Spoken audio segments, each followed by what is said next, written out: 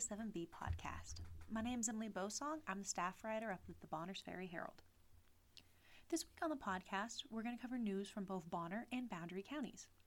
So an interesting thing happened over the weekend. A resident recently launched a petition calling on the federal government to return Port Hill border crossing to pre-COVID-19 hours, citing the economic and social impacts of the reduced hours. So this is actually a story I've written about earlier, not this petition in itself, but the issues at the border crossing. What I mean by issues is, since COVID-19, the Port Hill border crossing, the hours have been drastically reduced. So before COVID, the hours of operation were 7 a.m. to 11 p.m.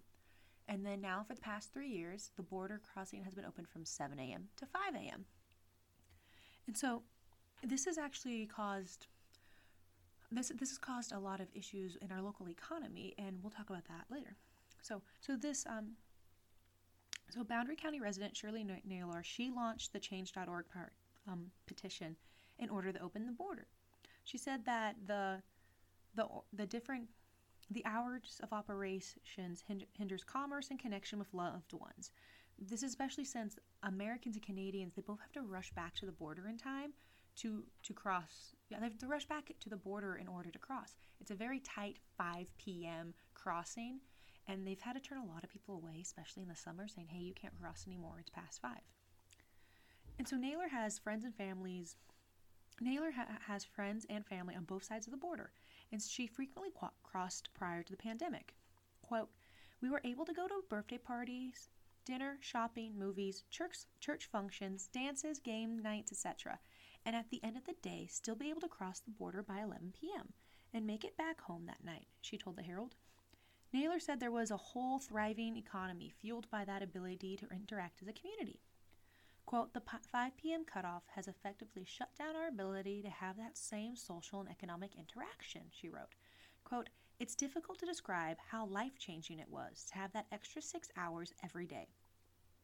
I personally have been very devastated in my social interactions by not being able to engage with my friends in Creston," that's Creston, BC, "like I used to, and it's had a really, really detrimental effect on my well-being," end quote.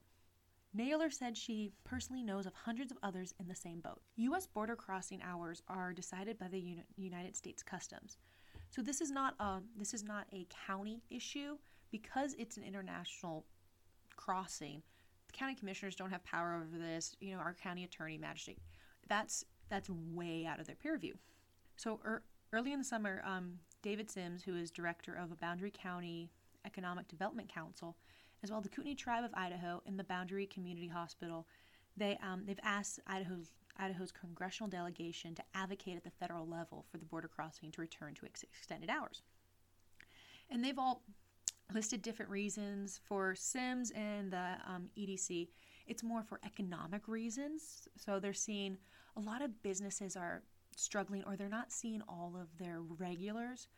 So for a lot of restaurants, they would see more of their visitors from Creston more like for dinner, and now they aren't really seeing that. One of the businesses that's actually been really affected by this is Jake's Landing, and we wrote an article on that last week. It was how Jake's Landing, they've been struggling with getting enough people to come in and just see their business, and they're a stone's throw from the port of entry. So if you're there by the gas station, you're on a little hill and you can look out. Well, you can see Canada. You can throw a ball to Canada. You can make a snowball right now and throw it and hit Canadian border. They're just right up there. So not having people cross is really affecting that business for one, but also several others aren't seeing full dining rooms, or they're instead of seeing our good old friends from Creston, we're seeing other people from Calgary. Anyway, so for the Kootenai tribe, they said the reduced hours restricts meaningful access to their sister tribe, the Lower Kootenai Band in British Columbia. It also imposes hardships on tribal members planning and attending family events, in addition to participating in cultural events involving members of both of the tribes. Boundary Community Hospital officials said the pandemic-restricted hours prevent the hospital from hiring needed staff from across the border, and this further is hindering their ability to recover from staffing shortages. On October 20th, the Idaho congressional delegation requested the Commissioner of U.S. Customs and Border Protection restored the Port Hill port of entry hours to pre-COVID-19 hours.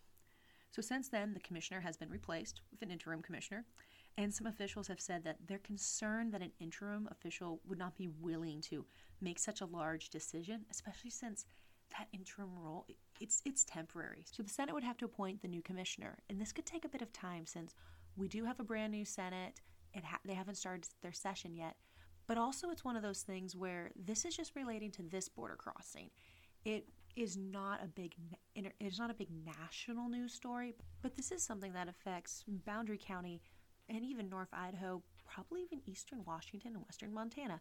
This is affecting the whole region because we do have the Eastport port of entry, which say that 5 times fast, but that is mostly for Alberta, and that's also a trucking route, and that one never did shut down. It's still 24/7. Versus the versus the Port Hill border crossing, that really connects Creston to Bonners Ferry, which of course is one of our neighbors, and we've always traditionally traveled back and forth. This also shuts off the Selkirk Loop, which people would commonly drive. That is just this big route around the Selkirks. You go to Canada for the day, you end up in Idaho, then you go to Washington. So that's really cutting down in that for commerce, tourism, and just, locals going somewhere but not too far. This is one of those hot topics where it's a hot topic for us, but for the Senate, it may not be that detrimental. They may not think this is as important. So this is something that perhaps this petition will help. Anyway, so you can sign the petition or go online to change.org and search for Change Port Hill Border Crossing to Pre-COVID Hours. You can also go onto our website. Either you can go look on Bonner County Daily Bee or Bonners Ferry Herald, where the story originally ran, and search Petition to Change Port Hill Border Crossing to Pre-COVID Hours. And under that story, we have the link to that petition. Just if you want to sign it or you just want to learn more about what's going on. Also, speaking of Port Hill, Jake's Landing, they're still having their Santa's Village this weekend as well. So that is this Friday and Saturday, December 16th and 17th. They're still having their they're still having story time with Mrs. Claus and Crass, and you can also go see Santa and go tell him what you want for Christmas. And of course, they have food, hot chocolate. It should be really exciting. I was up there last week. It was really fun, and everybody up there with Santa Claus and the elves are all excited to see everybody. And it's been a long time since Santa could come out, so it's always good. And if you would like to support Jake's Landing, you can also go to Shellman Realty or Century 21 Four Seasons in Bonners Ferry, or you can go stop by State Farm or the Bonners Ferry veterinarian clinic, and you can always pick up there's these $5 off coupons. And so what those are for is that's just to help support Jake's Landing. So you get a $5 off coupon, and so if you order dinner there, or I think it might even work for gas, but I know if you wanted to get hot chocolate or anything else at the convenience store there, you would just give that ticket and you get $5 off. And then whatever business you picked up that coupon from, they will then pay the $5 in a donation to Jake's Landing, just so that they can keep their business going, and just, hoping that they can pull through. And it's just a good opportunity for the community to come out and support the business. So yeah, remember, so you can go to to support Jake's Landing and to get the $5 off coupon, you can go to State Farm in Bonners Ferry. You can go to the Bonners Ferry Veterinarian Clinic. You can go to ERA Shellman Realty, or you can go to Century 21, their Four Seasons. Also, don't forget the Boundary Community Hospital. They are still doing their Festival of Trees. So that is this, you can go in and make bids on these different Christmas trees and decorations.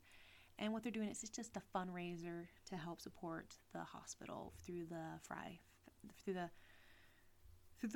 Foundation. This has been the 7B podcast. Want more North Idaho news? You can always scroll down and see the other podcasts we've done. We also have a sister podcast, North Idaho Now, where you can listen to Chance Watson and a couple other hosts as they read the front news stories across North Idaho papers. You can also follow us on Twitter at BF Herald and Bonner County Daily Bee. You can also follow us on Instagram at BF Herald or Bonner County Daily Bee, and same on Facebook, we're the Bonners Ferry Herald and Bonner County Daily Bee. You can check there for local news, cute community photos, and just updates on sports and anything else going on in Bonner and Boundary County. Make sure to tune in next week for another podcast. Thank you so much for listening, and we'll catch you next time.